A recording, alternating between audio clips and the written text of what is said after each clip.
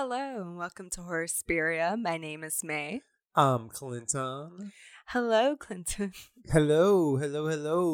We're coming to you from quarantine day. I think we're in the second week. Yeah, maybe I would say we're about to begin the third. Yeah, personally. maybe. Yeah. The date that I choose is March 12th because that was when everything was canceled for me. Oh, yeah. So, Yeah, Sure. days no longer have numeric or time. meaning. Yeah, because I've also still been teaching online overnight as Mhm. well.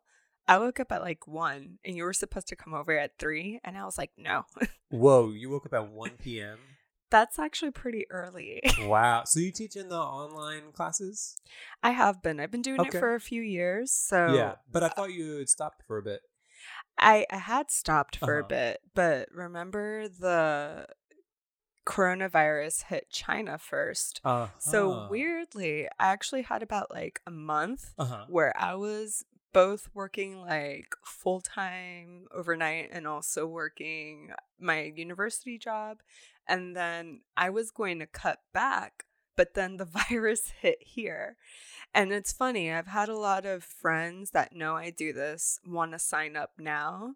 And the company I do it with is like automatically rejecting people because there's just too many people now doing it. Really? They got too many Yeah. people who can have the time Who has to the time teach classes now. online. Yeah. Right. Wow.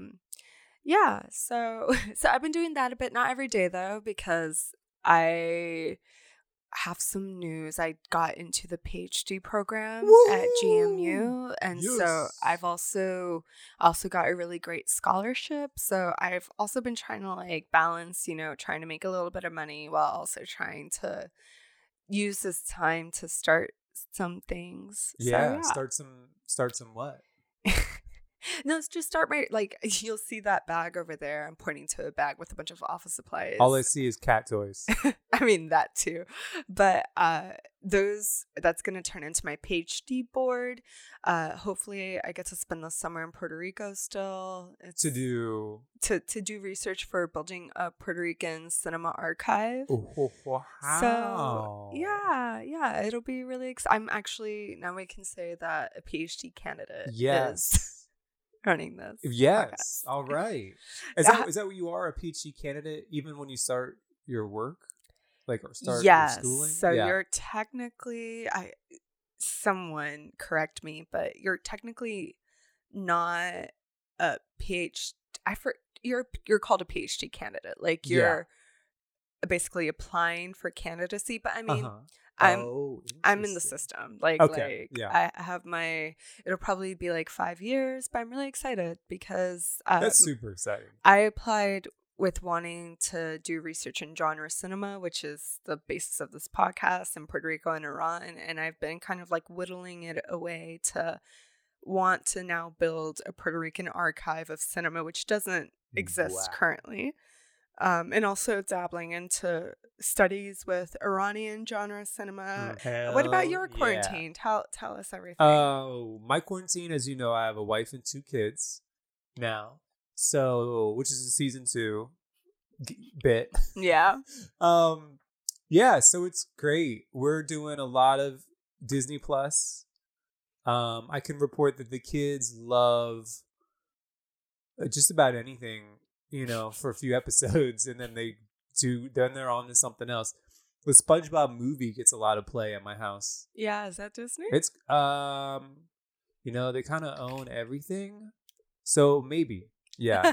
Yeah. The Okay. kids know how to find it. So it's either Disney or Netflix, or maybe even HBO Go. Sometimes I see them in the HBO Go section. And then I got to kind of, be like, wait a second. I actually just got HBO Go too. Have you watched Avenue 5? No, I haven't. You know what I started watching? Okay, well, first of all, I would highly recommend Avenue 5. What's Avenue 5? It's a comedy in space with House, the Dr. House guy. Oh, I don't like him. No, well, you might like this show. This show is maybe super good. But anyway, what are you watching? I started watching The Righteous Gemstones. I love that show too. It is incredible. Yeah, I'm really actually more mad that no one has suggested it to me before. Because I may have. But no one else had, so it probably didn't, like elevate to the level it's of amazing. something that someone remembered. It is so dark and funny, and I love satirical Jesus things. Yeah. And I love Danny McBride. And this is my main complaint with most Danny McBride is that he's usually too far out there, but this makes him bring it back a little bit, I think. Makes him play a little bit more of a...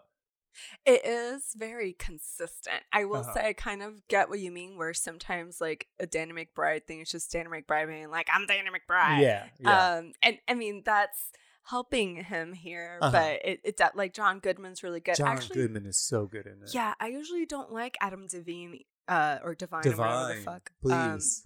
Yeah, I usually, put some respect on his name.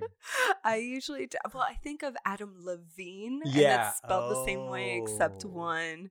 So okay, I'm sorry. It could be Divine. I'm not sure. Either way, yeah. I usually don't like him, but this one is pretty good too. Are the other Workaholics eventually on it? I'm gonna say no. Okay. I also didn't finish it. I have a couple slight beefs with it, but overall, very, very good. Yeah. I tried to watch Westworld. Okay. I don't know. First season? I don't understand how anyone fucking watches that show. Okay. Too much? Too far? I just don't. Too Lynchian? Not even Lynchian. I don't even know what that it's means. Nolan. It's Jonathan Nolan, okay. who is Chris Nolan's brother and also who helped write Memento. And yeah. It's very Nolan in the sense that things just happen and then they expect you to. And then when I ask other people who have suggested Westworld to me, they're like, oh, don't worry, you're supposed to be confused for 8 episodes, but then you get it in the 9th. And I hate things like that. Yeah. I might go back to it because the premise is interesting, but goddamn, Westworld. It was a little too shooty for me. A little too... Because if the premise is that you're in a simulation kind of thing and you can get shot in the head like 1,000 times, then on HBO, they're going to shoot you in the head over and over and over. And at some point I thought, you know what? That logic also still doesn't make sense to me. That's because that was when I was like, wait, but how do they get there? How is that able to happen? Right. And it just like... I stopped at the 4th episode and I was like, I'm going to have to watch one of those YouTube explanation videos to continue. Oh, yeah. And of which there are plenty, I'm sure. Yeah. But let's actually talk about something. Okay. Okay.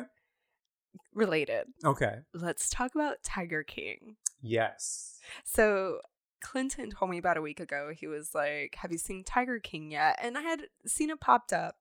And I usually support everything that everyone likes, but sometimes it's just like, it takes me a while to do it because I hate being like, I still haven't finished the Gabriel Fernandez stuff and whatever.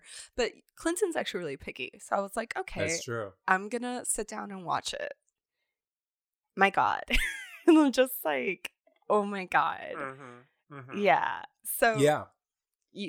Let's talk about it. Okay. So Tiger King is about exotic animal breeders, like people that have these big roadside zoos. And that's how Clinton first pitched it to me. Yeah. And me, without knowing anything, I was like, oh no, that sounds too sad. That makes me very depressed. Yeah. And Clinton was like,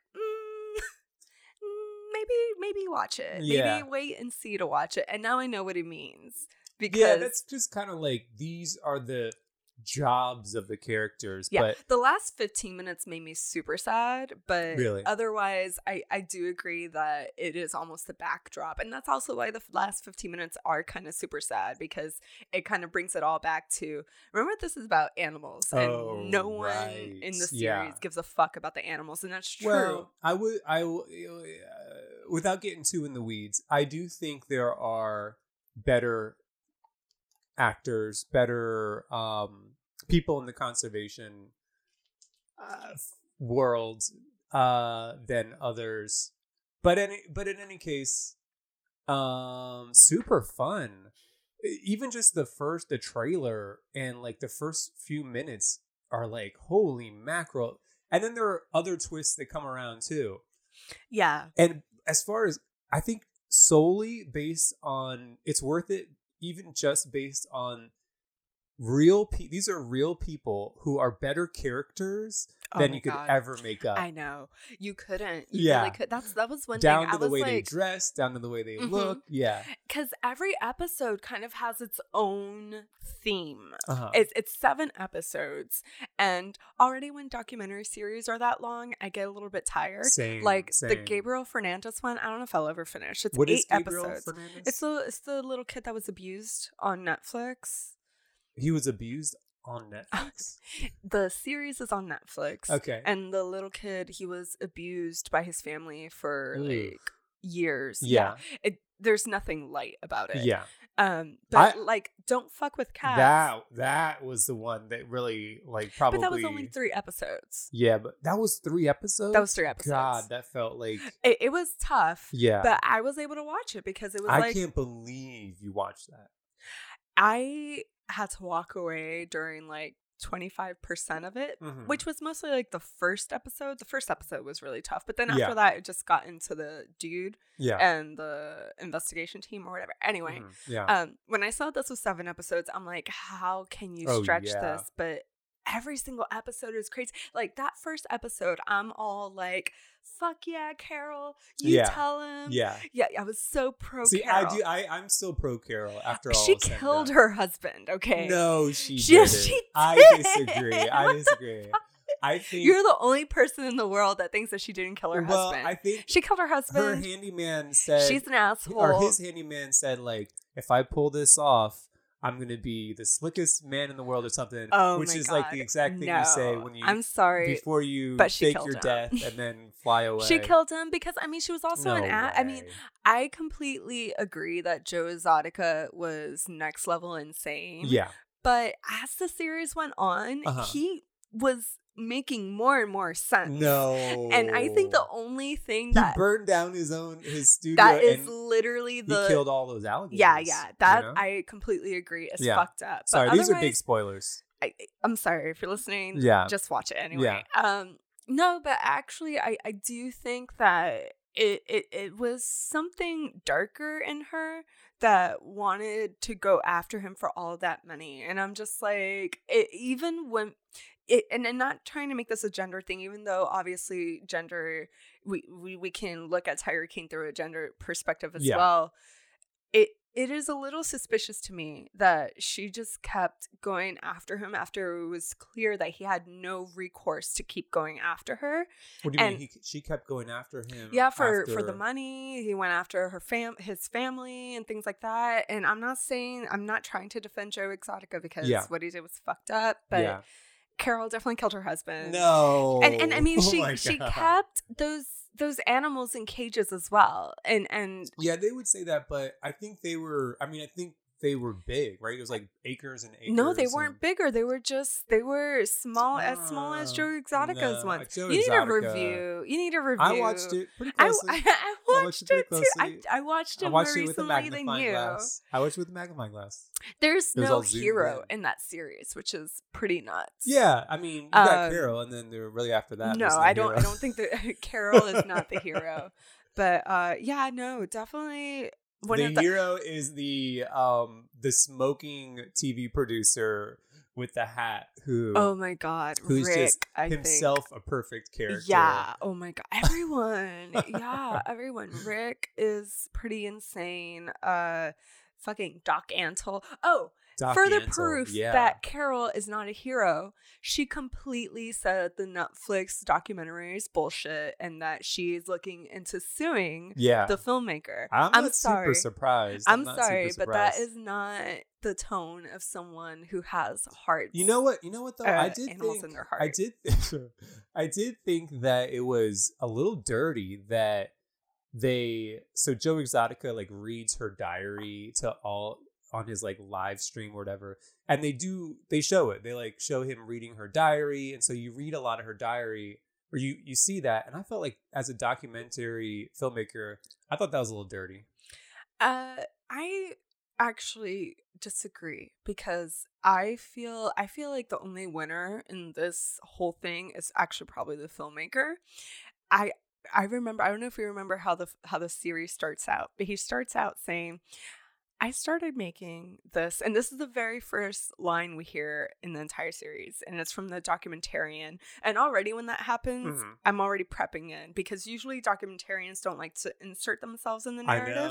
I know. But and he in does this it right case, away. and looking back, I think that was one of the smartest things he did, because he was like, I started doing this 5 years ago, wanting to make a documentary on reptile hunters. Yeah. And then I met Joe Exotica.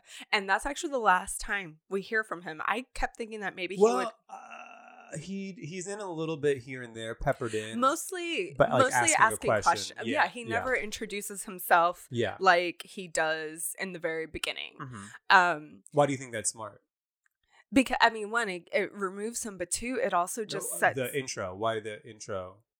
Well... Why...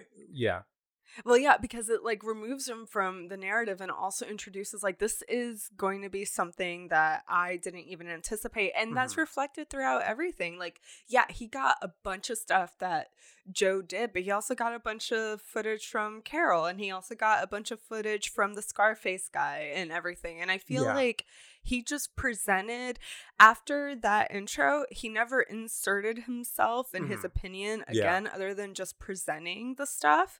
And as a documentarian, that is what you're supposed to do. And I think the footage speaks for itself. For sure. So Doc Antle is threatening to sue him. Carol is threatening to sue him. Of course, Doc Antle. That guy's... Yeah.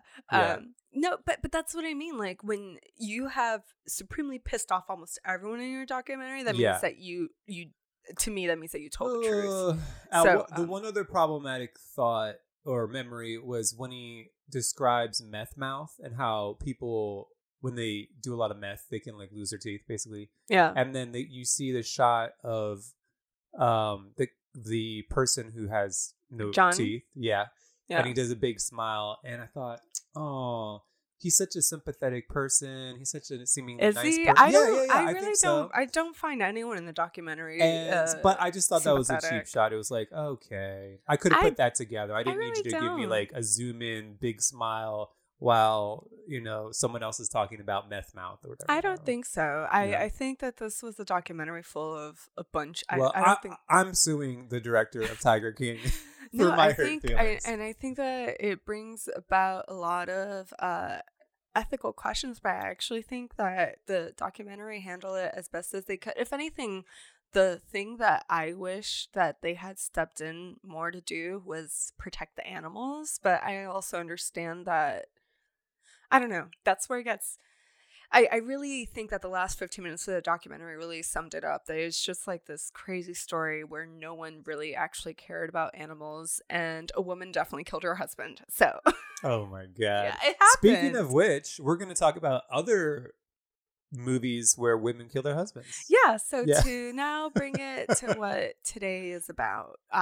For March is Women's International Month. Okay. And so in the beginning of the month, I told Clinton that I wanted to do a woman director focused episode. And so that's what we'll be doing today. Awesome. Yeah. And so we looked at 4 films. Mm-hmm. We looked at Janie, which was released in 1970. We looked at Blood Diner, which is 1987. Mirror Mirror, which is 1990. And Good Manners, which is 2017. Whoop, whoop. Let's go, women. Team woman. Stand up. Yeah. How did you enjoy watching these films? I mostly love them. And some I didn't care for too much. Okay. Yeah. That's fair. Yeah. Yeah. Okay. But some of these movies were more up my alley than a normal podcast watching. Yeah. Yeah. Yeah. This definitely... These are my wheelhouse. Yeah, it was a very interesting mix. I hadn't seen most of them either. These were films that I did a lot of research for, and I kind of wanted to get films that kind of represented eras. So Janie is very exploitation. Blood Diner is very like schlocky 80s slasher. Mirror Mirror is a direct-to-video 1990s movie. And then to bring us to the modern day, Good Manners is a 2017 Brazilian film. And I feel like these were all really interesting examples of female creative voices. Yeah. And most of these films were actually created with a lot of female crew and things like that. And I think in some ways you can really tell, and in other ways it's also kind of surprising. So I'm really intrigued to get into it. Me too. All right, you just want to get started? Yeah, let's go. Okay, so up first is 1970s Janie, directed by Roberta Findlay. This girl is no fun. She's as stupid as the rest of them. Think, Janie, think. What are you doing with her? What can you do to her to make her realize how stupid she is? She'll do anything for you. You can make her do anything. Get her to make love to a man while you watch. She'll hate it, but she'll do it. You'll make her do it.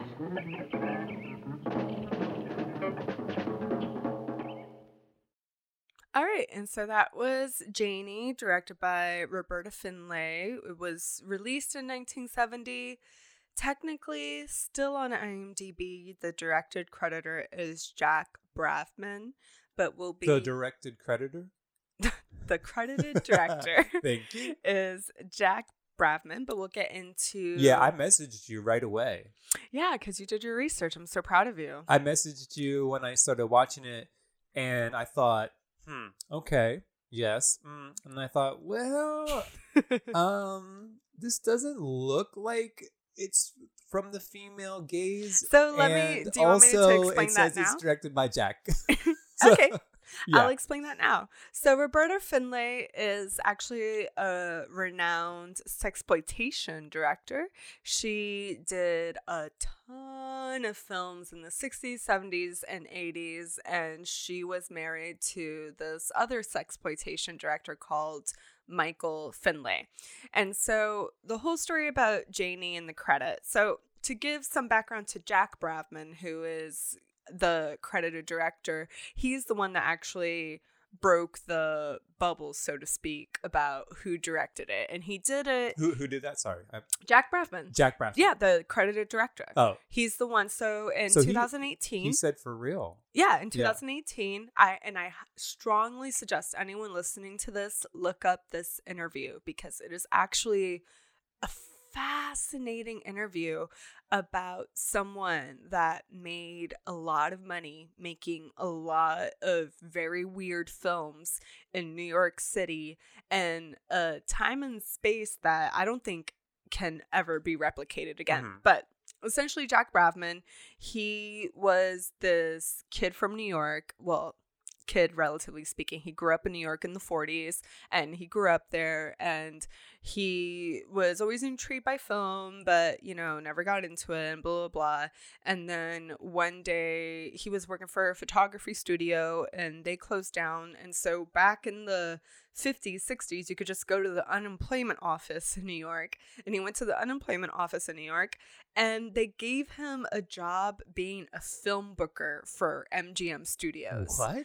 Yeah, just for going to the unemployment office. Oh my goodness. I know, right? I was like, fuck off. If that could happen now. That's amazing. And essentially, so this was in the 60s, and so just getting that job, he was able to learn about making films, and also being a film booker, that meant that he knew theater owners. And so this was starting to get into the turn of the 60s and the 70s, and exploitation cinema, sex cinema was really popular, especially in underground theaters. And back then, New York was really known for those underground theaters. So what he did, Jack Bravman, is he would just make a bunch of cheap films. He would call his friends saying, hey, can you get me the theater in Times Square on this date? I have a film that we can make, and we can screen it for one night. And they would just make their money that way.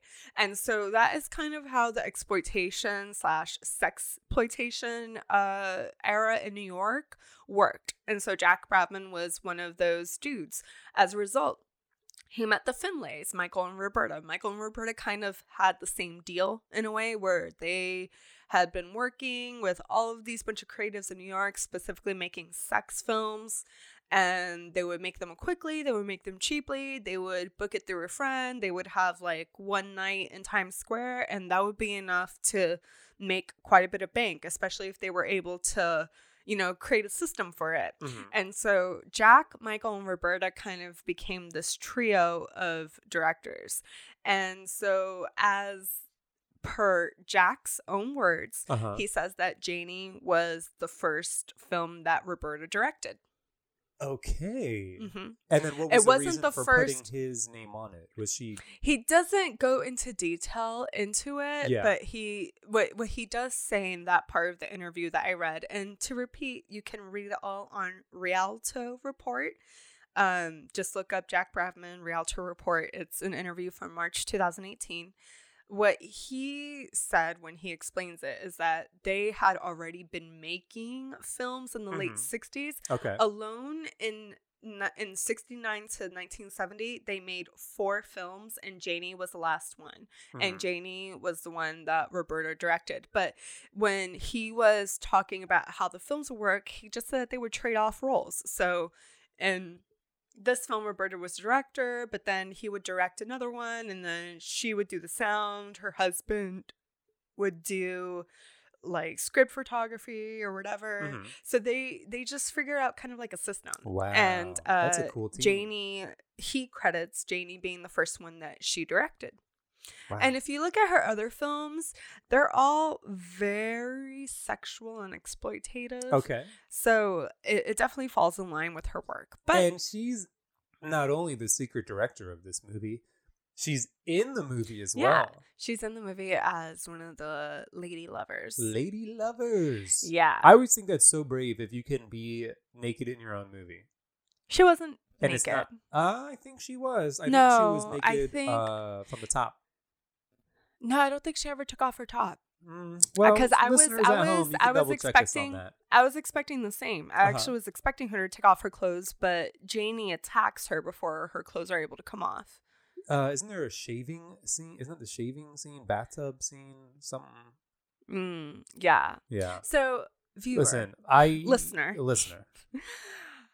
We this got a movie little. sucks. No. I hated this movie. No, really. I really hated it. Really? I Okay. almost like regretted telling, though I didn't regret it after the fact, because I was like, as much as I hate this movie, it is an artifact of its time. Yes. And I enjoyed Jack's interview more Yeah, than I enjoyed the watching film. it.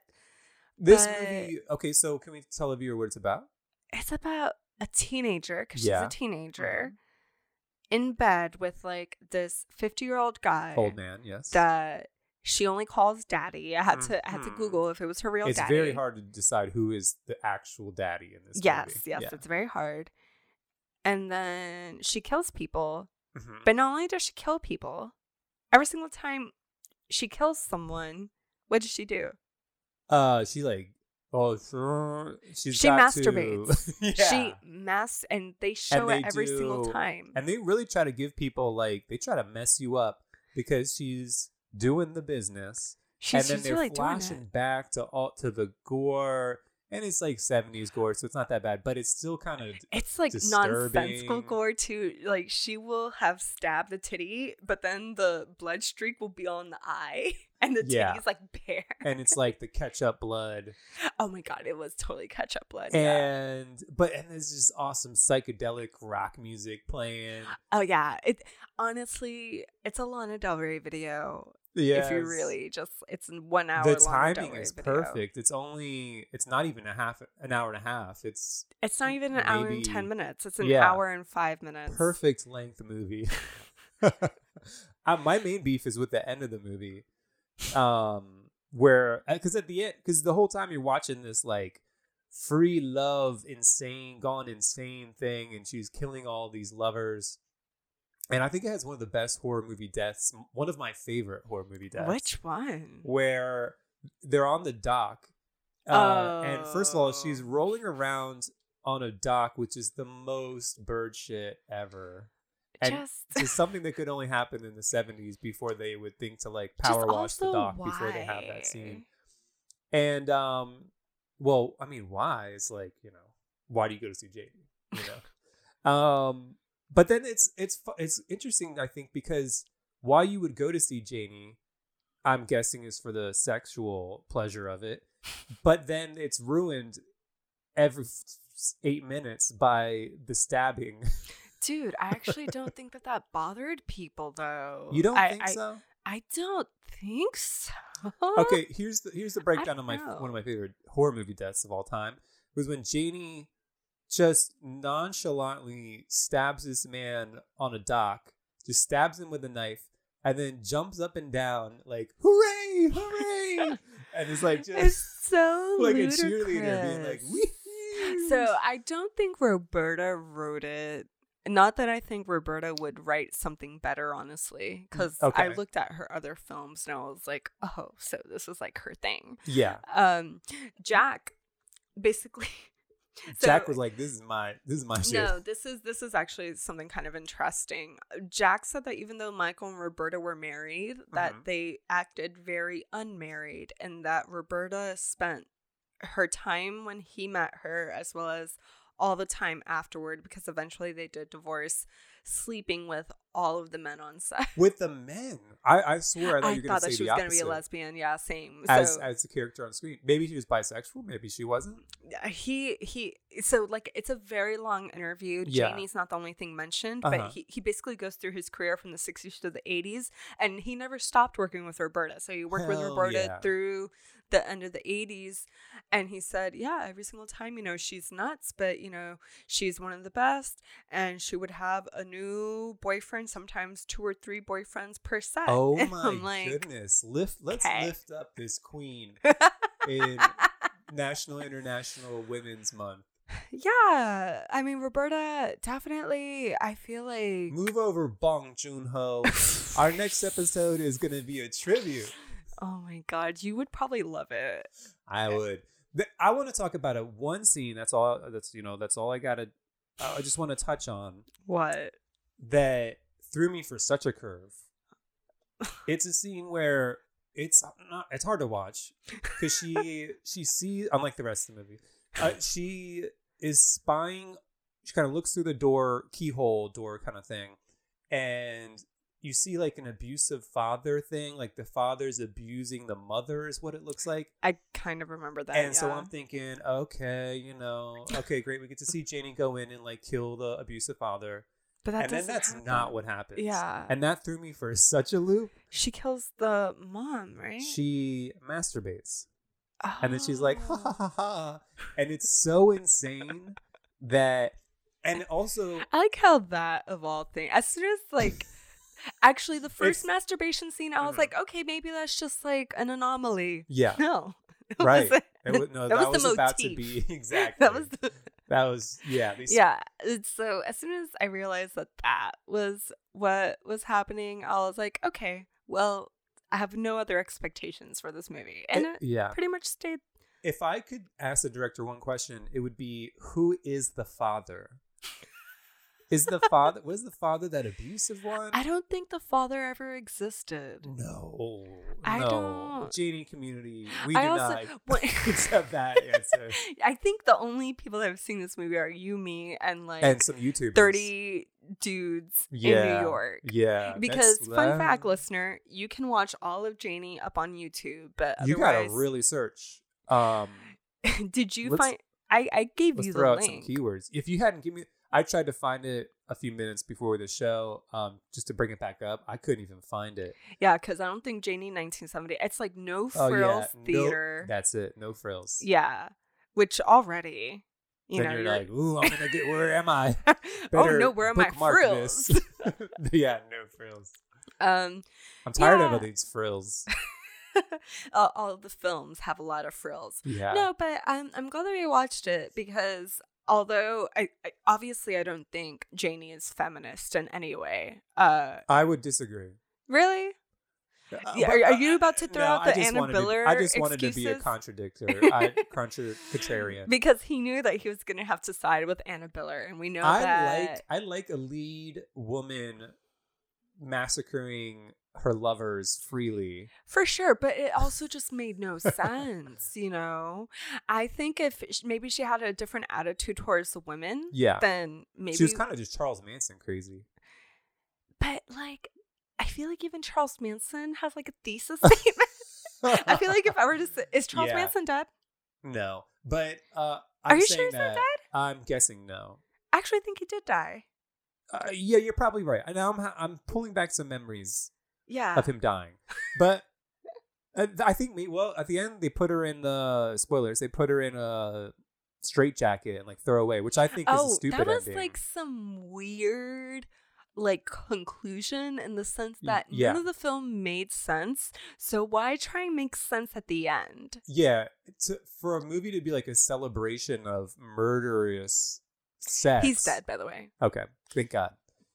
For a movie about the celebration of murderous sex, it's weird to like lock up your main character at the end and be like, "Ooh, that was bad, huh?" Like, I actually think that you make a very strong point, because I kind of just expected her to just keep going, and I was just going to be like, okay, why not? Yeah, like that's what the movie was. But the like, fact just that ride off on a motorcycle, if anything, actually, the ending kind of also reinforced the point that it's not feminist at all. Yeah. It's just saying like, no, fuck lock it. that crazy bitch up. Literally, what it looks like. But I think it's anything so interesting as a cultural artifact.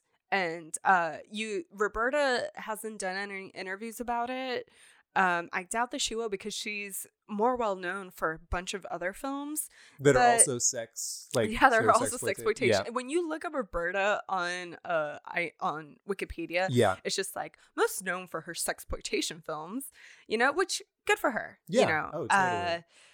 But thank you to Jack Braffman for a really. I mean, this is for only what? 2 years old. The interview that he gave. Oh yeah, for spilling the beans. Yeah, for spilling the beans, because he's like, listen, this masterpiece. I've carried a dark secret all these years. I was not the one that directed Janie. Oh my God! You know what's funny though? The sound guy refuted Jack and said that, oh no, Michael directed it, not Roberta. And I don't know why. Like, why would Jack lie? Like, yeah, I mean, John they're Amaro, just getting old. They're getting old. Right. Is that it? Yeah. John Amaro, are you lying? Wow. We don't know.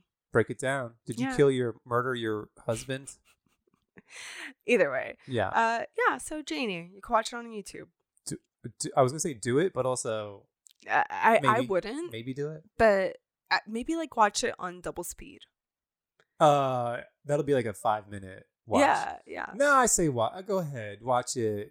Treat yourself. When the kids aren't home, just fire that thing up there. Don't watch it during quarantine. I did not watch it during quarantine. Oh, that'd be a fun quarantine. No, it wouldn't. It's like the madness just watch overcome porn. with the madness. I think Pornhub is giving out free porn, but Pornhub also supports child sex trafficking. Oof, so don't. Yeah. Just go. All right, just play it safe. Watch just practice safe, irresponsible sex. Oh my goodness. Okay. Next one. What's next? Next is Blood Diner, directed by Jackie Chong, and from 1987.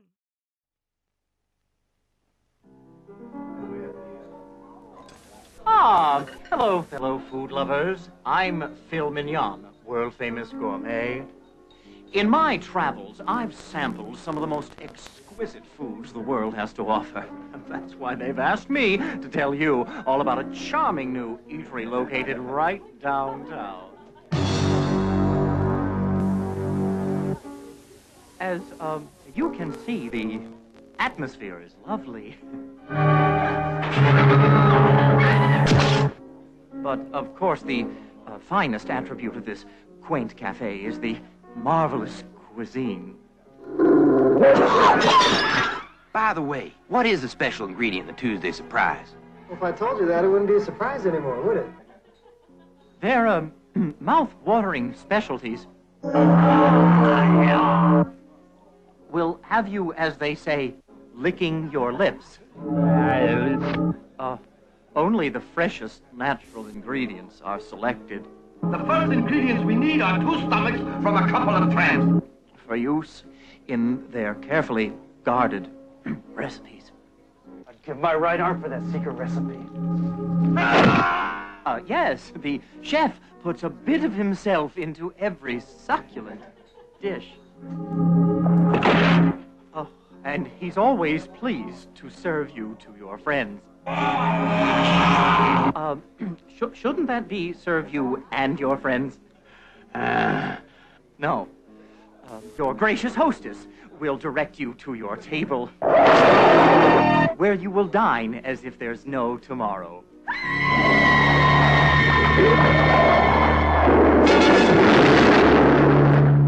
So, breeze on down and don't let anything stand in your way. This Epicurean haven is called Blood Diner. You got that right, homo. So, this is Phil Mignon. Saying bon appetit. Oh, Mommy. The Blood Diner. First they greet you, then they eat you. No one under 17 admitted. Okay, that was a bit of Blood Diner from 1987 and directed by Jackie Kong. Jackie Kong?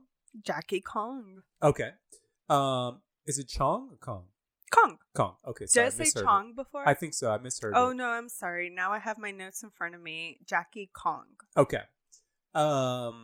Yeah, what can you tell me about her? Okay, so this movie is a schlocky 80s was this 80s 90s? 87. 87. Okay. And man, this movie, one of the first things I thought was this is like the best Troma movie that Troma never made. It really is. Yeah. Oh my God, the opening, the first 5 minutes alone. By the way, I think this movie is dubbed in parts. Weird. And not dubbed in other parts. Yes. And I don't understand why. They must have had some audio difficulties because, yeah, it is stupid dubbed.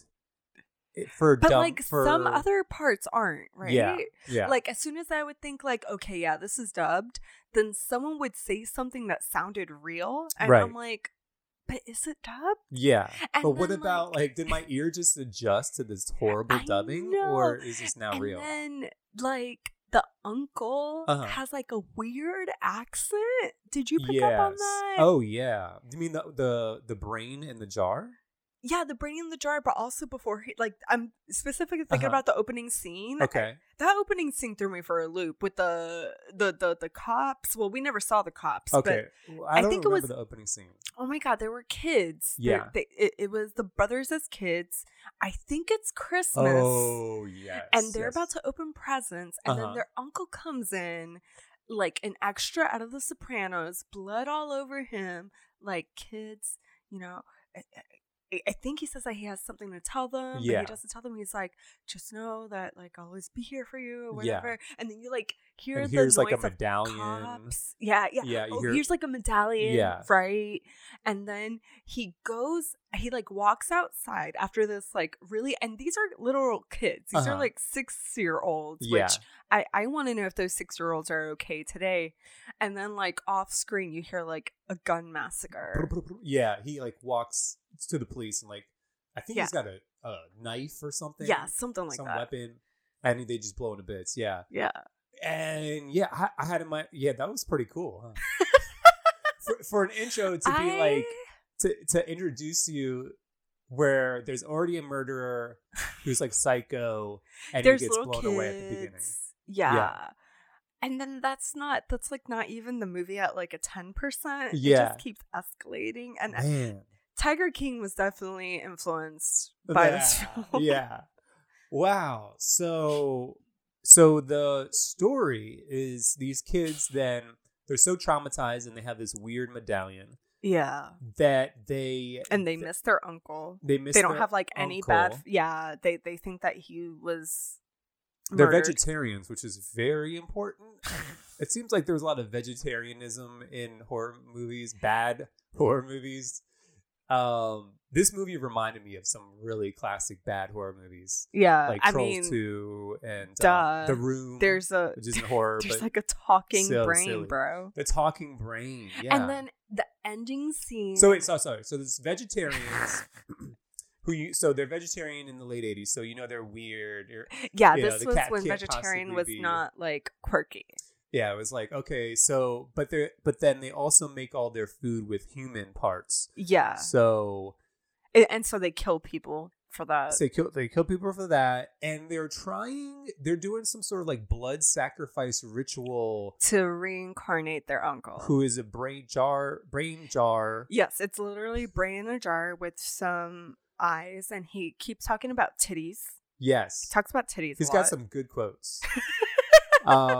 They're trying to resurrect this man, and because they miss him. If there were ever a movie that deserved and probably needed one of those long titles, it's like Psycho Vegetarian Butchers of the blah blah Diner? Blah. I think it needed a bigger title because as Blood Diner, Diner's pretty good. That to me, I like diners. It's a little too boxed in. I mean, it's where they like ate the. Yeah, but this movie was more than just about the diner. This was about. There was like brains. We had a god. That's right. It was Naked Woman. Yeah. International Women's Month. Yeah. Oh, fun fact. So as opposed to Janie, which had a mostly male crew. Yeah. Blood Diner was made with a female writer and a female producer and obviously a female director. So female writer, producer, and director. Wow. Yeah. So this should be a classic. It should be. I think the fact that it's not good is why it is not. No, but Blood Diner is probably my favorite of the 4 that we watched. I think that if anything, like it gives me a lot of respect for Jackie. Jackie was known for doing kind of like really schlocky 80s films. She also did The Being, Night Patrol, and The Underachievers. All of those were also just like 80s cult classics. So she's definitely like a cult. Like when you go to her website, her like header, it says cult filmmaker. So she knows her lane. Oh, wow. That's good. I like a person who knows that. Just in January, actually, at Chapman University, she did a screening of Blood Diner and a Q&A. So, one thing, I actually don't know much about Roberta, but I'm sure that Roberta isn't ashamed of her stuff. But Jackie obviously takes a lot of pride in this, and she does still do a lot of talks about it, and some fun facts that I think you'll really enjoy.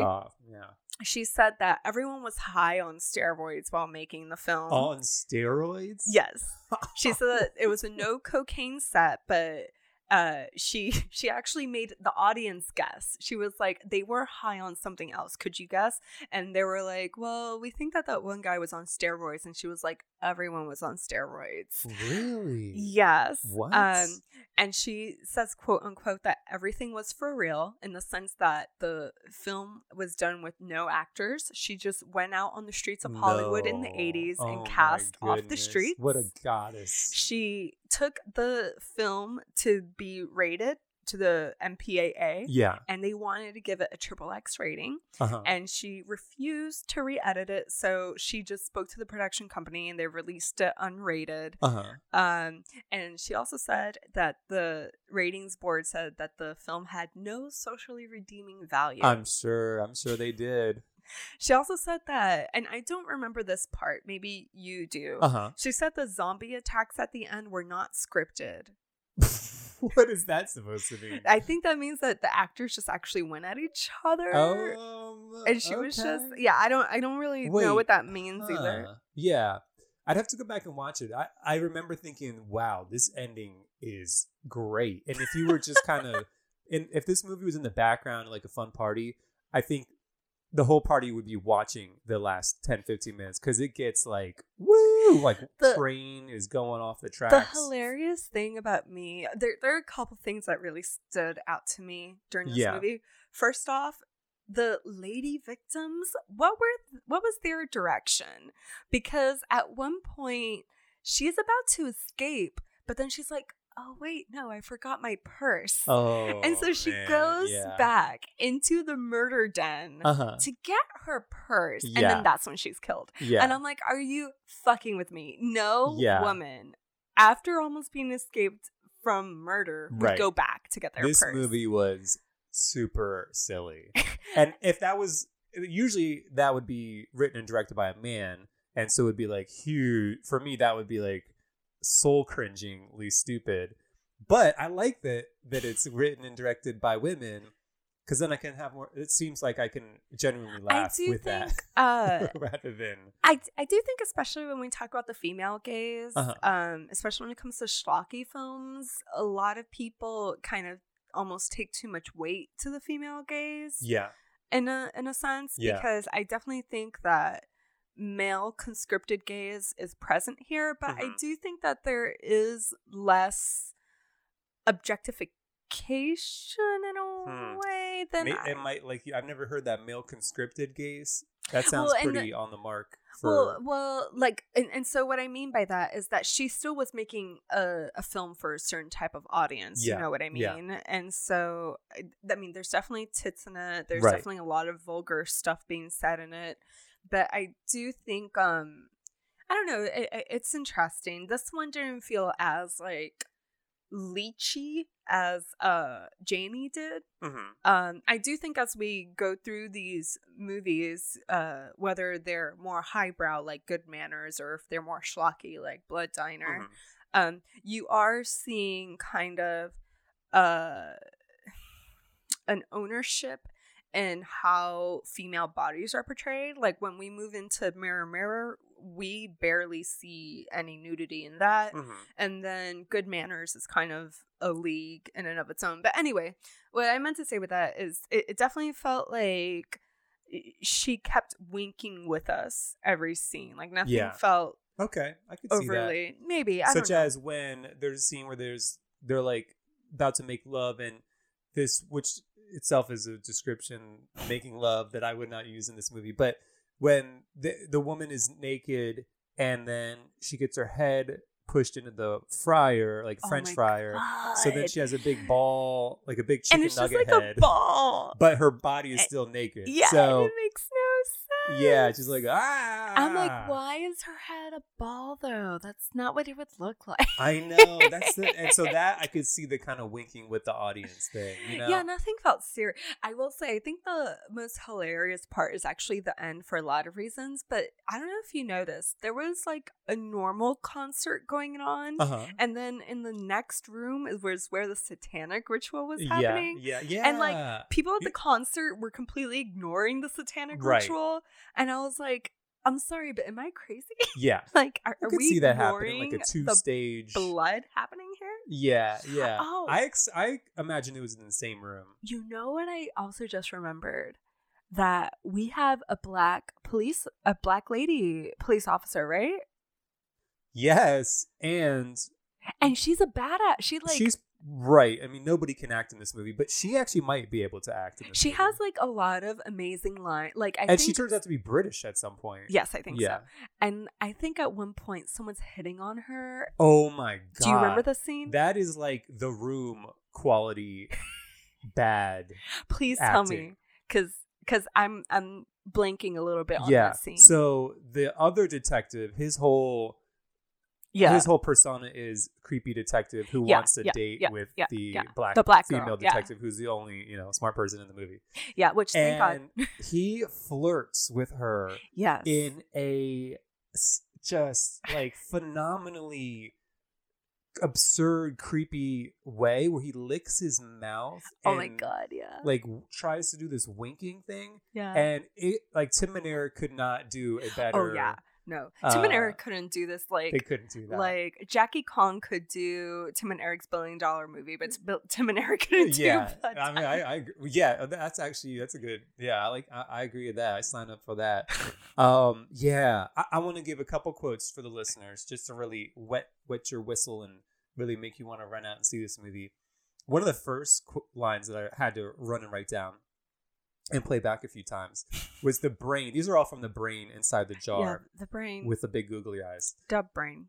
He says, I lost my genitals and my life because of lack of discipline with the Glee Club girls. Oh no! And his lines are all like read really fast. Was like, and then in an accent, and then in a weird accent. And another one is, I let my slong do the thinking for me, and I got confused. There's like this weird like break in the word confused. And then the last one I wrote was, I made a mistake because I was horny, and now she's dead. It's just like all these lines. You get to experience those.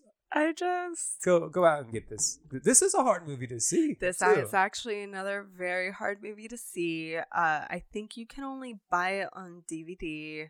You can watch it on some streaming thing I've never heard of before. Okay. It's like it was on some other Stars or something, and now it's on some streaming distribution that I don't even know. So it's never like heard of it. really. Sometimes I feel like there are levels of cult. You know what I mean? Like technically, you can argue Quentin Tarantino is a cult filmmaker. I don't know who would, but you could. But this is like deep cult. The way that I found out about Blood Diner was actually off of Letterboxd. I was just looking at a bunch of different lists of lady directed horrors, and I really liked the cover art for this one. Oh man! And I really like the name Blood Diner. I was like, oh, that's fun. Yeah. And like I said, this actually might be the one that I had the most fun watching. I'm not sure if it's it might be my favorite, just because it was just so weird. Yeah, like nothing makes. And you knowing could put that this they were on with a group of people, and you could get some laughs. Oh yeah. If you definitely like want we're post quarantine party, put on Blood Diner. Yeah, you know, and make it was sandwiches they made. Oh my god! No. And then they all of the scenes in the diner were insane. Especially, do you remember that big guy? It kind of looked like Zach Galifianakis. The big guy that like kept eating the food and then like threw it up. Oh yeah, the vomit. Oh, the vomit. Oh my god, this movie. Yeah, this movie just has everything. I think the only thing it didn't have were lesbians. You're right. So yeah, I think the other 3 movies have lesbians. Yeah, but yeah, Jackie. Man. Give us lesbians. This was so many people I think oh, like a good bad. It's so hard to find a good bad movie. Usually bad movies are also boring. Yeah. Or slow. This is kind of not. Same thing. Yeah. This one's good, I think. This one's bad movie. Yeah. And honestly, so much respect to Jackie. She is an Asian American cult director. We barely see any lady directors, but seeing this Asian American woman just like kill it with a really, strong vision, whether you like it or not. It is kind of it is a strong vision for sure. She deserves to make Blood Diner 2, 3, 4, 5. Yeah, she actually says that one of the most common things that she gets is people think that she's a dude, because also like Jackie could be a dude's name. Yeah, and she says that oh my god, she gets like people being like, man, I can't wait to meet him. He's given us. Oh my goodness. So like, and actually, I kind of agree with that. That I do feel like it's not explicitly clear that there's a female gaze here. Like I said, there's definitely kind of like a male conscripted gaze. Yeah. But I also feel like it's perfectly fair for women to also kind of be, look at Roberta Findlay. And honestly, when we kind of even think about modern comedy nowadays, we also have had like these waves of like female comedians that do male comedy, quote unquote, to appeal to large masses. So this is kind of in a way that I see how it's done, and no shame in the game. If anything, it's like my favorite game. It's another very interesting cultural artifact, but I would definitely recommend this one to watch. Yes, I think it's necessary. Do it. All right, are we ready? Make it part of your life. Make it your whole aesthetic. Are you ready for Mirror Mirror? Mirror Mirror. Okay, I am. Let's go.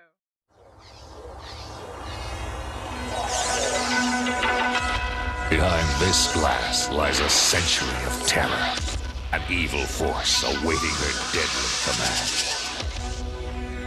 The mirror is using her. Ghosts do not exist. I felt something, like I or something was controlling it, making it happen. I told you, she is back. You can't just leave like that. I gotta think this through. Can he just leave like that? What the hell is going on? The rumors are true. There is something haunting Weatherworth House. Only it's not a ghost. It gave me powers. And those powers can be for you too, Nikki. I'm bleeding. Are you trying to say that you had something to do with this? Well, let's just say that you and me are innocent.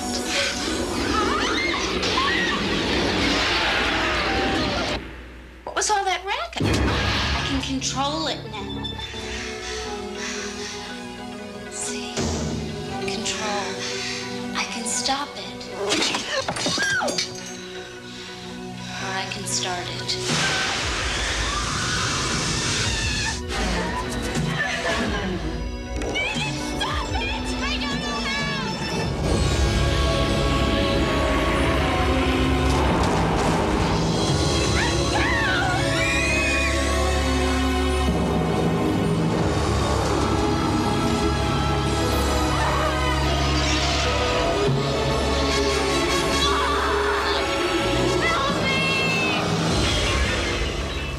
Mirror, Mirror.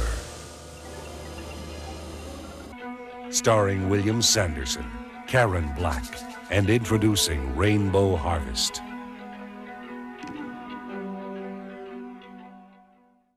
All right, and that was a bit of 1990s Mirror, Mirror, not to be confused with the Julia Roberts and Lily Collins movie.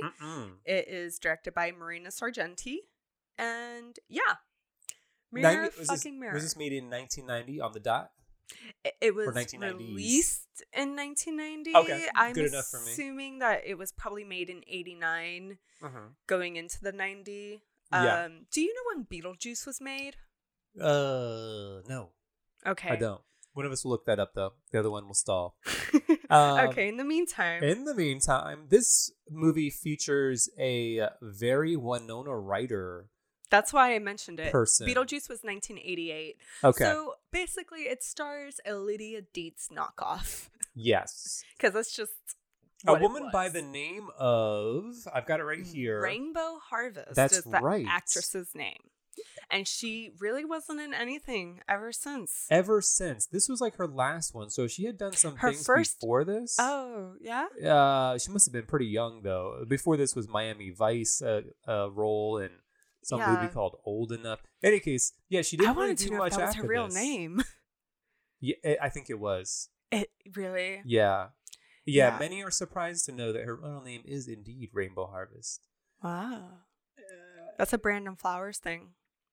Brandon Flowers? The Killers. Got it.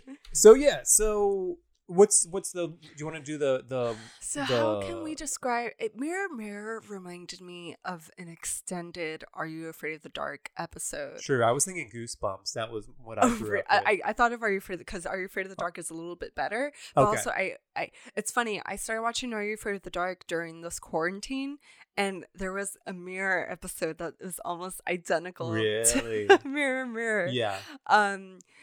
Yeah, so it's like this haunted mirror in a way, because we do get like a satanic reveal. Yeah, that's true. There's like a demon thing. Yeah, so this mirror like is kind of possessing a girl. It kills a lot of dogs. That's something that we did see. Yes. Yeah. And it's got a very Winona Ryder feeling. Lydia Dietz. Lydia Dietz. Lead, goth, troubled youngster, punk-ish, goth-ish, put into a new school that is very pastel. Her blue, mom is insane. A funny, like, her mom is like a Hollywood. No, her mom, like, beyond. It's like Troop Beverly Hills, dude. Yes. And can you clarify this part for me? Was her mom supposed to be a psychologist? No, her mom was going to the psychologist, which back then was like, only rich people do that. And like the psychologist is telling you to like do dumb shit. And I think it's implied that the mother didn't care that the father died or something. Well, her therapist told her to start dating again. And that was like, Yeah. oh, we think it's too early, Mom. You're an idiot. Yeah, but then they got like 2 dogs, and Winona Ryder's like Rainbow Harvest. Actually, Yeah. Rainbow Harvest is like, well, you know, you love those dogs more than you loved him. Uh-huh. And then there's like a friend. Okay, now we're getting to the good stuff for me. What do you mean going to the? We knew the friend. I thought right, but okay. So I thought the friend was really well casted, beautiful, fun, and the antagonist woman, Rainbow Harvest. No, I would say she's the protagonist. She's like the one. Rainbow Harvest is our protagonist, even Yeah. though she's the one that does the killing. Yeah, for sure. I mean, she's the main character. Oh, okay. Right? I mean, yes. Okay. So yeah. in school, there's this popular girl with big boobs. Oh my God. The dialogue was so crazy because she's running for class president. Yeah. And they imply that she got a boob job, which means that like a 15-year-old got a... Yeah. Remember when... I thought she just had big boobs. No, I think it's implied that she got a boob job Okay. because the friend was like... Yeah, it's good to see what your daddy buys for you. That way you get Phew, right over my head. I was like, oh shit, 15-year-olds getting boob jobs. Okay, well, let's pretend for a moment that she's not 15. That actress is so gorgeous. Maybe it's like the quarantine fever that I've succumbed to, but I was entranced watching this movie every time she came on screen. And I thought, who is this star? And so I looked up, I did a little bit of research. Her name is Charlie Spradling. And she actually for a while was the, what's the right word? Like model for Full Moon Pictures. You know Full Moon Pictures? I actually don't. So Full Moon Pictures was very much like Troma. And what? Really? Yes, I want to say. So I watched a lot of Full Moon Pictures movies growing up in the VHS store horror campy, vein. So I want to say that maybe Puppet Masters. Some of just a bunch of dumb ish. Okay. So she was like a spokesmodel for them, and she was in a few things. I think she had a chance at some stardom. Maybe she dated some famous people too, but I think that were she alive today, she'd be a mega star. At least she's dead. Let me rephrase that. Were she to be that young and acting at this time, I think she would have her own. No, not at all. Oh my God. Maybe it's the fever. Maybe it's the quarantine. Maybe it's no. I mean, she did very well, but it's just there are so many girls nowadays, like Zoe Dutch and Haley Lou Richardson and Caitlin are these girls you went to school with? No, these are. That's what I'm saying. There's such an archetype for like young, white, studious girls that man, something about the way she played this. It was a fun bully. It was. I wanted her to bully. Me. Yeah. Okay. Yeah. I mean, it's just kind of typical. Well, to get into kind of some of the interesting things about Mirror Mirror is that it was co-written by sisters. So two sisters. Two sisters, Gascon sisters. Okay. The crew was 70% female, which today would be an anomaly. Yeah. Back then it was pretty crazy. And it was a direct-to-video release. So I think maybe Blood Diner might have been a direct-to-video release too, but oftentimes we know kind of like exactly what that means. And so definitely interesting in that sense. One of the actually most interesting things about Mirror Mirror is that there are 4 sequels. I was thinking I was going to bring that information to the table. I thought she probably doesn't know about how many sequels there are. Yeah, there are 4. How are there 4 sequels? You know, I thought that there would be a sequel or 2. I didn't think there'd be that many. Yeah, when I that are like consistently bad too. Yeah. Every single one after this is they actually say that it gets worse, and this movie's not that good. It's not, but I also would stick up for it a bit. I would stick up for it in the sense that this is the first one of the 4 that we've seen in order. Yeah, where it definitely felt like a lady team behind it, and that's not to like take away anything from it at all, but just the way that the friendships were explored, the way that the kind of like womanhood was explored.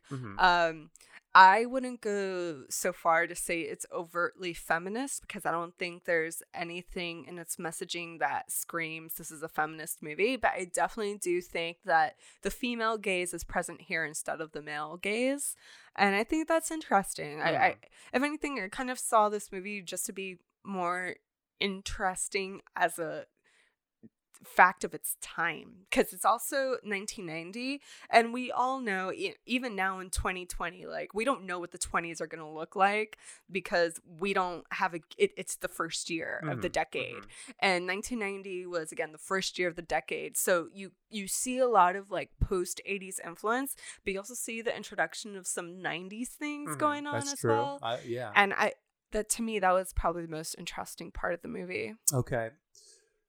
There were lesbians in this movie. I think that I don't remember the lesbians outright, but it definitely felt very queer to me. Oh, right. Maybe that's what I'm really just going after. Just like the relationship between Rainbow Harvest and her friend. Wasn't the whole backstory / that it was like a couple at the beginning, right? In the old timey. Dude, no, it was them, sisters? Wasn't it? No, it was them. Right. I mean, you learn that at the end, but at the beginning, it seems like it's like an old-timey thing, and there's lovers or sisters. For sure. Or, yeah. Oh, maybe she sacrificed. There's definitely like subtext, I would argue. Subtext. Yeah. Whereas like Blood Diner, there was no subtext. Yeah. Janie, it was explicit. Yeah. And Good Manners, it's very explicit. But here, there's definitely like some almost like closeted subtext going on here. The kind of sad or interesting part about this whole entire thing, for as unique as it is, and it's actually a little bit easier to find. You can watch it for free up on Tubi, right? Okay, I think so. On Tubi or Vudu, it's on one of those. Anyway, Marina has essentially disappeared. Marina being the director. Oh, really? Yeah, after this one. After she did like a Xena Warrior Princess episode, I saw that too. Which LOL. Yeah. So, but 97 is her last credit. I wasn't able to find anything at all on her. For a movie that spawned all those sequels. A movie that spawned 4 sequels. A movie that had a 70% female crew, and a movie that, like I said, I wouldn't say it's bad. I mean, I wouldn't say it's good either, but I definitely think that it deserves maybe a little bit more in retrospect. It's kind of very weird that, I mean, knock on wood, but she could be dead. She could, like, I couldn't find anything at all on her. Is this, and before this, did she make any movies? No, this was her first film. I remember that. Yeah. Wow. Yeah. There's a story there. I have 2 main qualms with this movie. One is that this mirror that's supposedly like haunted, causing this woman to kill everybody or something, is not haunted looking enough. It looks like a big old mirror, but it's not even that old. They clearly also just shot this on such a budget, because you never see anything come out of the mirror. Did you notice that? You do. There's like demon head comes out. But if you notice, go back and watch it, because you're right, that's kind of the only one, but it's framed in a way that you never see the mirror head on.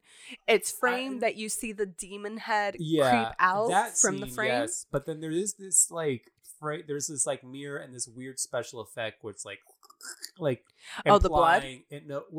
Implying that there's like a hole, a gash to another demonic dimension kind of thing. That's what I remember anyways. No, but they clearly like filmed it and wrote it in a way that you never really had to deal with the mirror. Although you do, I don't know if I would. They do a fun thing where they give you the mirror's perspective, and it's like blue, and it's like, this is what the mirror is seeing.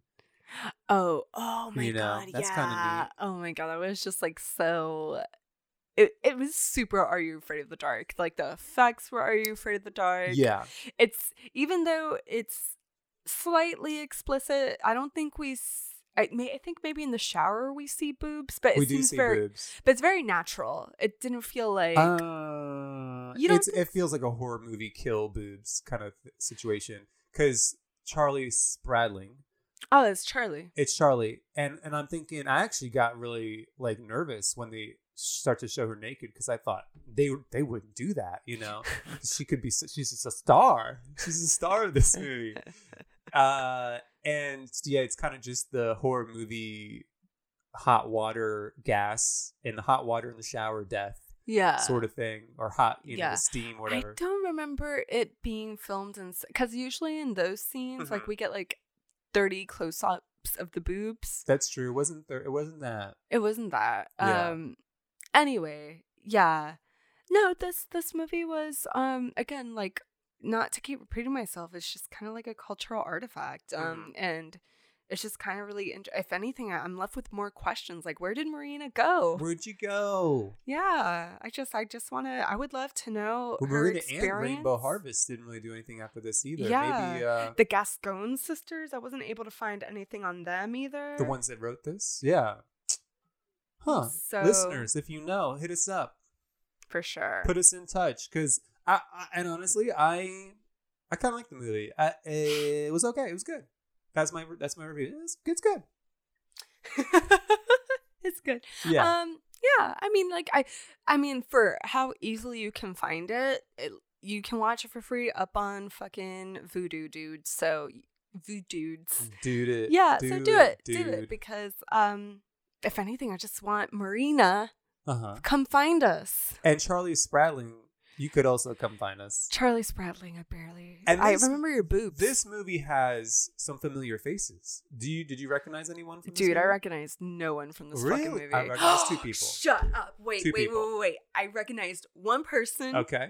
It is the professor or the teacher. Yes. And he's from One Day at a Time. He plays the nerdy teacher in every show and movie and thing. Stephen Tobolowsky. Yes. Yeah. And also, this movie had the Pet Cemetery person was William Sanderson, who has been in Blade Runner, True Blood, American Gods. He's still working. Yeah. So yeah, this movie all had of the some people. dudes, because actually I also read that the only person to reprise their role was also a dude from the series in the series and sequels. Yeah.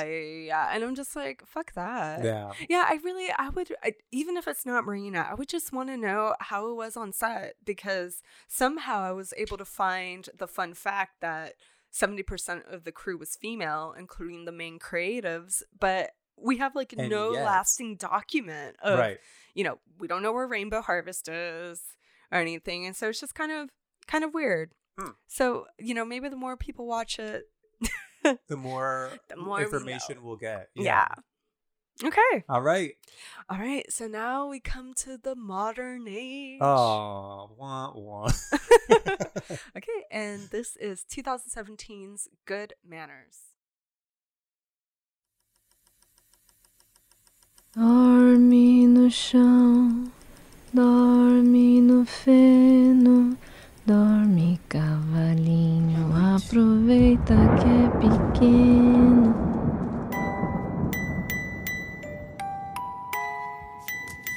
– 28 semanas, tá tudo em ordem. Ele é normal? É.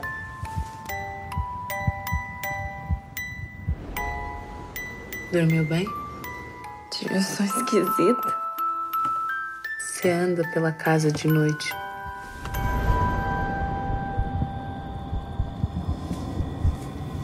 Anda?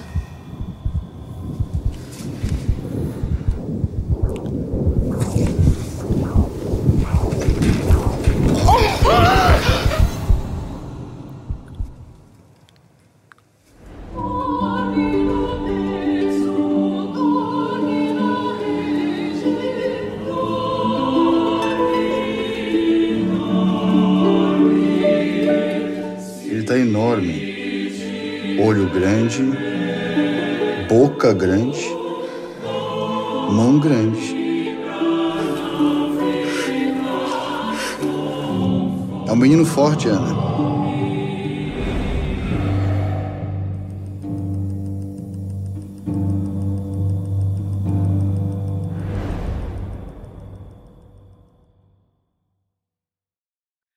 and that was 2017's Good Manners, directed by Marco Dutra and Juliana Rojas. A double director. It is a double directing team, so one is a man and the other one is a woman. But you know, still very important. And also, I chose this one because it's also foreign. This is Brazil. It's from Brazil, and the other ones were all U.S., right? Yeah, okay. Other ones were all U.S. Juliana is also gay as well, and so I wanted to give out some LGBT representation. And also, Good Manners stars a Black woman. Yes. And I really wanted, if anything, I really wanted like a Black female director to look at, but there just haven't really. We have one coming up with Candyman. Candyman is directed by Nia DaCosta, who a Black lady who did Little Woods with Tessa Thompson and Lily James. So this is kind of, in a way, our tip off to, you know, diverse female directors, because for the most part, the people that have been getting horror movie to direct have been white women, but we have some representation. We got Jackie, and now we have Juliana. Sounds good. So Good Manners is the story of a pregnant lady. And we don't know how. We don't see her husband. We never. And so as a viewer, a lot of the focus is on the Black female lead woman who is Clara. Who's Clara, and she is auditioning. Pregnant lady is Anna. Okay, so Clara and Anna, and Clara is auditioning to become like a maid, like a nanny person. Or maid, and then nanny. Yeah, something like that. Because the woman's Clara is like. Wait, which one? Anna? Anna is the pregnant one. Anna is like, oh, I'll also need you to help me take care of this kid or whatever. Yeah. And this movie threw me because the cover art makes it look like it's about a baby werewolf or something. But the movie doesn't show the husband. And then out of maybe 20 minutes into the film. I think it's more like 30. Okay, well. I'm not sure if you know where I'm going to go with this, but at some point, the pregnant woman picks up a photograph of her and her horse. Yeah. And she's like, I love this horse. And I thought, oh my God, she has a horse baby inside of her. Oh my God. And this movie rules now. And this is like the ultimate horse girl film. Yeah. And so then from that high, I definitely took a hit when it did turn out to be a werewolf baby inside of her. And from there, the movie goes. She has a werewolf baby, etc. It's kind of like almost two movies in one. I would agree. Yeah. And it almost comes at exactly like at the 1 hour mark is where Anna is killed by her own were-child, if you will. Thank you for saying that with such sincerity. I mean, it's true. Yeah. And then she last hour. was unfortunately killed by her were-child. I mean, Rest in peace. That scene was gross. Like, you see the stomach explode. Yeah. This movie is slightly gross in certain points, but I think probably one of the most laughable things about it is the creature design. Oh, I liked it. That the baby werewolf? It looked like a reborn baby. It looked so fake. I almost wish that we had never seen it. If anything, really? I really like it when the little boy is half human, half like when he has a hairy chest. Yeah. Like that looks cool. But as soon as he's full werewolf, I'm like, it looks like the Harrison Ford movie, was it Call of the Wild? Uh-huh. It looked Where like he's that a dog CGI There's dog. like a dog? Yeah. CGI dog. You know what? So here's something that I must admit. What? I got to a point with this movie, and it was when the lead character is taking care of now the werewolf baby has become a werewolf child. So Clara's taking care of, I think his name is I don't think Josh. Okay, Josh, the werewolf. I don't think that's the name. I'm sorry. And the werewolf Josh says, "You're not my mom." Nah. And I just thought, as a stepdad myself, I don't want to hear any MFing kid doing the "you're not my dad." To me, that hurts my soul because it's too real. It's too real. Yeah. And I also just didn't want to see that movie. You know, I didn't want to see that movie. I would rather see I like the lesbian. That's what I was gonna say. Stuff. That's what I was gonna say. I wish that the film had, even though I reading more about Marco and Juliana's intention with it made me like Good Manners a little bit more. But I do think it's almost a crime that the film isn't about Anna and Clara, right? Because I think that's the more interesting story. Yeah. Even so, one thing about Good Manners that's different from the other films that we've seen that we can argue is that it's definitely symbolic for and a signifier of a lot of issues going on in Sao Paulo. So, you know, even the directors, they said that it's not a coincidence that, you know, they cast this white Brazilian who comes from a lot of privilege looking for a black maid, you know, and then they fall in love. And then how does that look? I definitely see the intention of all of the different class structures and contrasts in the film, you know, even down to like animalistic urges versus you know, human emotions. You know, there's definitely that push and pull that keeps the whole film going. But it definitely, you know, I think that it would have been much more successful if this was actually a love story. Yeah. And I guess you could still argue it is one. But walking in, I thought it was just going to be about the lesbians because I knew I knew that I had first heard of this film thanks to one of my favorite Instagram friends that we have, Leslie Borden. She had written about it. So I thought it was just going to be a lesbian film. And it just kind of isn't. No. Well, it is and it isn't. Yeah. I mean, it's very interesting. The whole reason why she raises the child, right, is out of love. Yeah. Yeah. And yeah, no. So I stopped watching it after the cranky but did you werewolf finish? Child. I didn't. And so you don't know how it ends? I don't know how it ends. I don't even know how it goes after that. Like that probably was she ends up the shooting halfway him. point. Nice.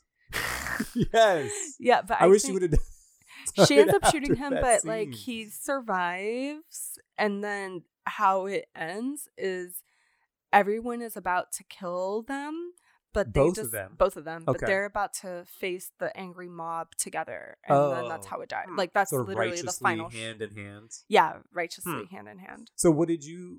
How did that play out for you? Did you like that? You know, I always suggest Good Manners for people to watch because I do think it's a unique film.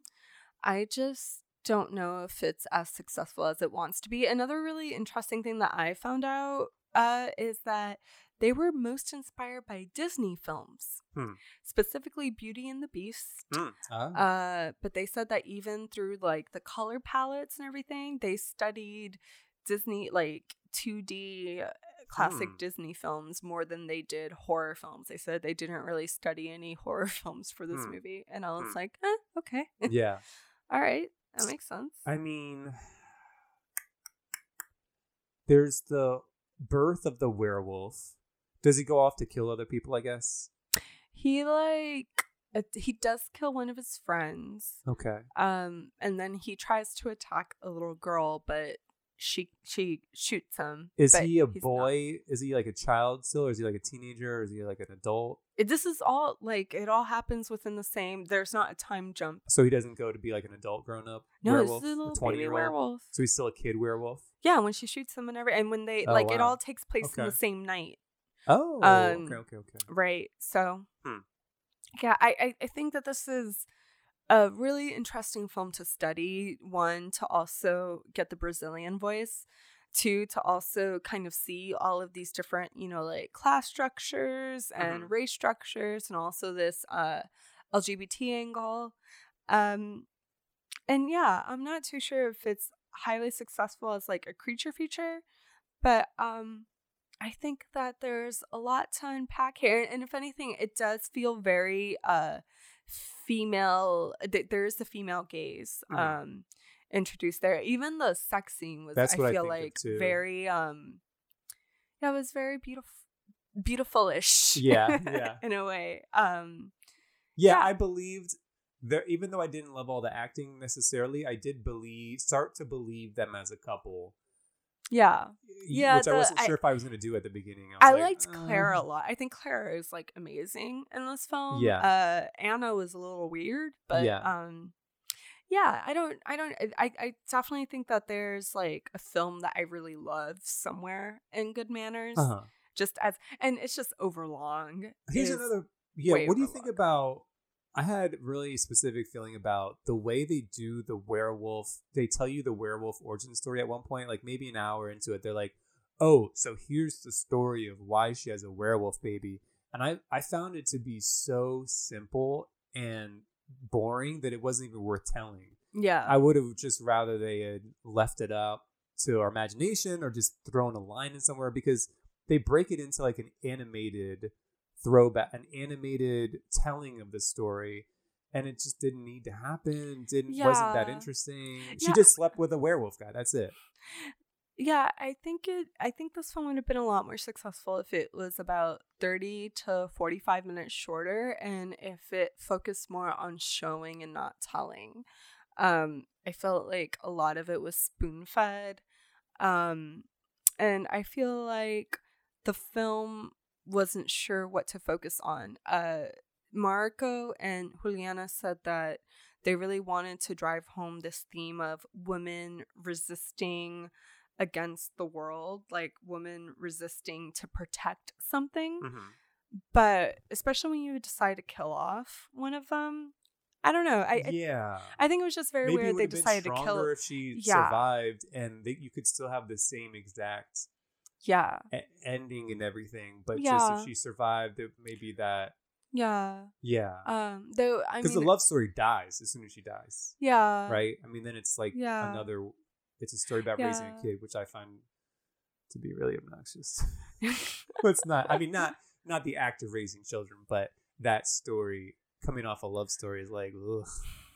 Now I gotta watch this brat be mean to her and were there too many cooks in the kitchen for this one? Is that possible? Can we say maybe, that the even guy though they was say in charge that of the crappy parts? They both say that they've always worked together, so it's okay. So and they said that it's very like a simpatico process and things like that. I don't know how you do that. More power to you if you can work with somebody like that. That's amazing. Yeah, no, they said that they do, like they write together, they edit together, they direct together, and they're not a romantic couple, or they? No, this is I think it's a gay dude and a gay woman. Wow, cool. I know Juliana for sure is gay, but I don't know about Marco. Okay, I'm not going to be problematic here. Yeah. But, so Brazilian? Are they both Brazilian? They're both Brazilian. They met in film school in Sao Paulo in 1999. Cool. I mean, I think Good Manners should definitely be talked about, and I recommended it to my kids, even though it's not one of my favorites. But just because I do think it's ambitious. I think no matter what, it's ambitious, and I like seeing ambitious films. And I think I can actually say that for all of the films that we watched, even fucking Janie. They're ambitious. That was ambitious. Yeah. That was not your average skin flick. That was something else. Yeah, you had to enjoy a little bit of bloodlust for that one. Yeah. But it's very interesting, and I just hope that it just keeps expanding what female directed horror films could be, because that was also kind of like my intention of doing this. We usually hear about like the same 5 female directed films, like Karen Kusama, who did Jennifer's Body and The Invitation. Black Christmas just got a remake with a female director. Oh. Yeah, I didn't. But also at the same point, like, why did that have to be a thing? You know, like I mean, I would have seen. I would have loved to have seen it. I don't know anything about. I didn't see it because there was no point in it. Yeah. You know, and I've talked about Black Christmas. Sorry, I've talked about Black Christmas on this podcast before, and why the original was so important. Okay, and it's just kind of like, you know, one thing that I'm noticing, especially with Jason Blum and Blumhouse Productions, is that they'll look for these like titles that they think should be directed by women, like Black Christmas. Yeah. And then be like, okay, what lady wants to direct it? And I can't think of anything like more boring than that. Like kind of the same thing with Carrie. That Carrie remake was done by a lady too, and it wasn't that good, you know? And I think what I like about all 4 of these movies is that they were original stories. Okay. Half of them were written by women. Janie, we could argue, was probably written by a woman as well. Not that there's like a lot of plot to it. An insane woman. And you know, these 4 films are so different and show so many dualities to what being a woman and a woman as a genre filmmaker is. And I think that that's what this exercise has taught us, even beyond borders. Yeah. I don't know. What did you take from? Yeah, I think ambitious is a good tie-in. This is an ambitious, women-led movie selection here. Yeah. Yeah. Even Mirror Mirror, I think, is ambitious. Yeah, I mean, Mirror Mirror's plot is kind of like so weirdly convoluted that you can only kind of respect it. Like, I didn't expect Rainbow to be because you're not sure if she was being possessed, because at first just weird things were happening. She was actually getting stalked, right? Remember that she like woke up in the middle of the night and she said that she saw her dad. Oh, and right, her mom right. was like, yeah, "You're crazy." Earlier in the yeah. So like Mirror Mirror is actually probably one of the more ambitious ones, I think, because it just almost doesn't make sense. Franchise, and it did launch a franchise. About. Exactly. Probably made a bunch of VHS sales. You know. Somebody got some money out of it. Yeah. And then. Yeah. Yeah, and so and that's why I also chose these films. I didn't want to just choose the typical ones that we hear about all the time. Everyone thinks that, yeah, okay, now lady directors have been thrown a bone over the last few years. And it definitely is becoming more mainstream, but there were a lot of women that tried to make films. And this is just 4 films that I chose. There were a lot of other films that we could have chosen for this. And I encourage you all to go and look at that history. You know, we once did The Monstrous Feminine with Barbara Creed, and that remains to be one of our most popular podcast episodes. Oh, really? Yeah. Who's Barbara Creed? Remind me. Barbara Creed, Monstrous Feminine?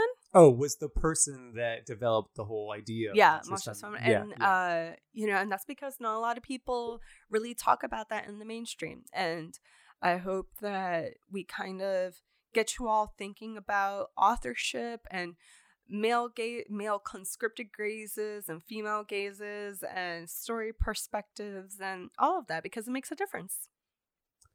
And what better way to make a difference than to create something original, lift up voices around you, share the podcast that you listen to the most and love the most with all of your friends and family.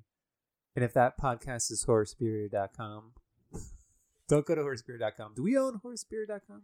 Yes, you asshole. Oh, we do. Go to horrorspirit.com. Go to horrorspirit.com. Having me so mad. Go to horrorspirit.com. I just got that license renewed. Did you? Yes. Yes. 1 year? Yes. All right. It's our anniversary. It was our anniversry last podcast. You know, a lot of people don't use the .com anymore, though. Everyone's on the Facebook and the. I don't give a fuck. We invested. Oh, I'm invested. In professionalism. I'm invested as well. All right, good. I'm in there. I'm part of this. Yeah, but in any case, you know, spread the word if you know somebody who might like it. Oh, you're horror. Plugging us. I'm trying to plug us. Right. Yeah. No, that's kind. We've had a bit of an uptick due to the quarantine, and also my students this semester have been really proactive in getting on my ass about uploading and things like that. So if y'all are listening, hi, I miss y'all a lot. Yes. Our regular viewers or listeners, yes, we miss you too. We miss you too. I don't know what we're gonna do next. I'm sure we'll figure it out. Lots of options. And what do you think about like a virus episode because of this contagion? Would people want to hear that, or would people be like, no, I don't want to hear that? Weirdly, like I legit keep getting people being like, oh, your students must be so excited that they're living through a real life horror movie. Yeah. And I just stare at people like, what the is anyone excited by this? Yeah. Like, yeah. Maybe. I don't know. I just... Yeah, like, congratulations. I heard your grandma's sick. You must be really happy about You must be that. really happy. As like, someone who is oh like... my God. Yeah. I just keep waiting. We're not going to talk about it. Okay. One thing, someone told me the other, like 2 days ago or yesterday, they were like, I'm just really sick of like, hearing about the quarantine. Like, yes, we know we're all in quarantine. Uh-huh. It's just... And I kind of agree with that. But the other hand side of that coin is we're never maybe going to be in a quarantine again. So might as well. I was going to say, I now. can't think of anything. And I genuinely mean this. Probably the last time was maybe Kobe Bryant's death, maybe Michael Jackson's death. Mm-hmm. If anything, Michael Jackson's death more than Kobe Bryant's death, but maybe. Where like the whole world is suffering at once. Yeah, this is some collective suffering here. Yeah. Bigger than those for sure. Yeah. Yeah. And so that's always the most interesting part. We are always happy to get feedback from you all. So up on horrorspirit.com. That some people know that stands exists. for commercial.com. Anyway, on horrorspirit.com, you can submit feedback on anything you may want to hear. Mm-hmm. We are going to figure out what to do. Hopefully, maybe in the next 2 or 3 weeks, we'll have something up. Yeah. And, just take care of each other. And watch movies. From a distance, perhaps. Or not from a distance. Perhaps. Mm-hmm. And support filmmakers and creatives in the service industry and everyone. Mm-hmm. Yeah. Yes. Okay. This has been a great International Women's Month. I mean, pandemic aside. I don't know what he's talking about, but happy International Women's Month to everyone. I think it is time for us to go watch the sunset now. Oh. All right. The greatest horror movie of all is the horror of living another day in quarantine. So that horrible outro was brought to you by Clinton. I want to say have a wonderful day, and we'll talk to you another time. See you next episode.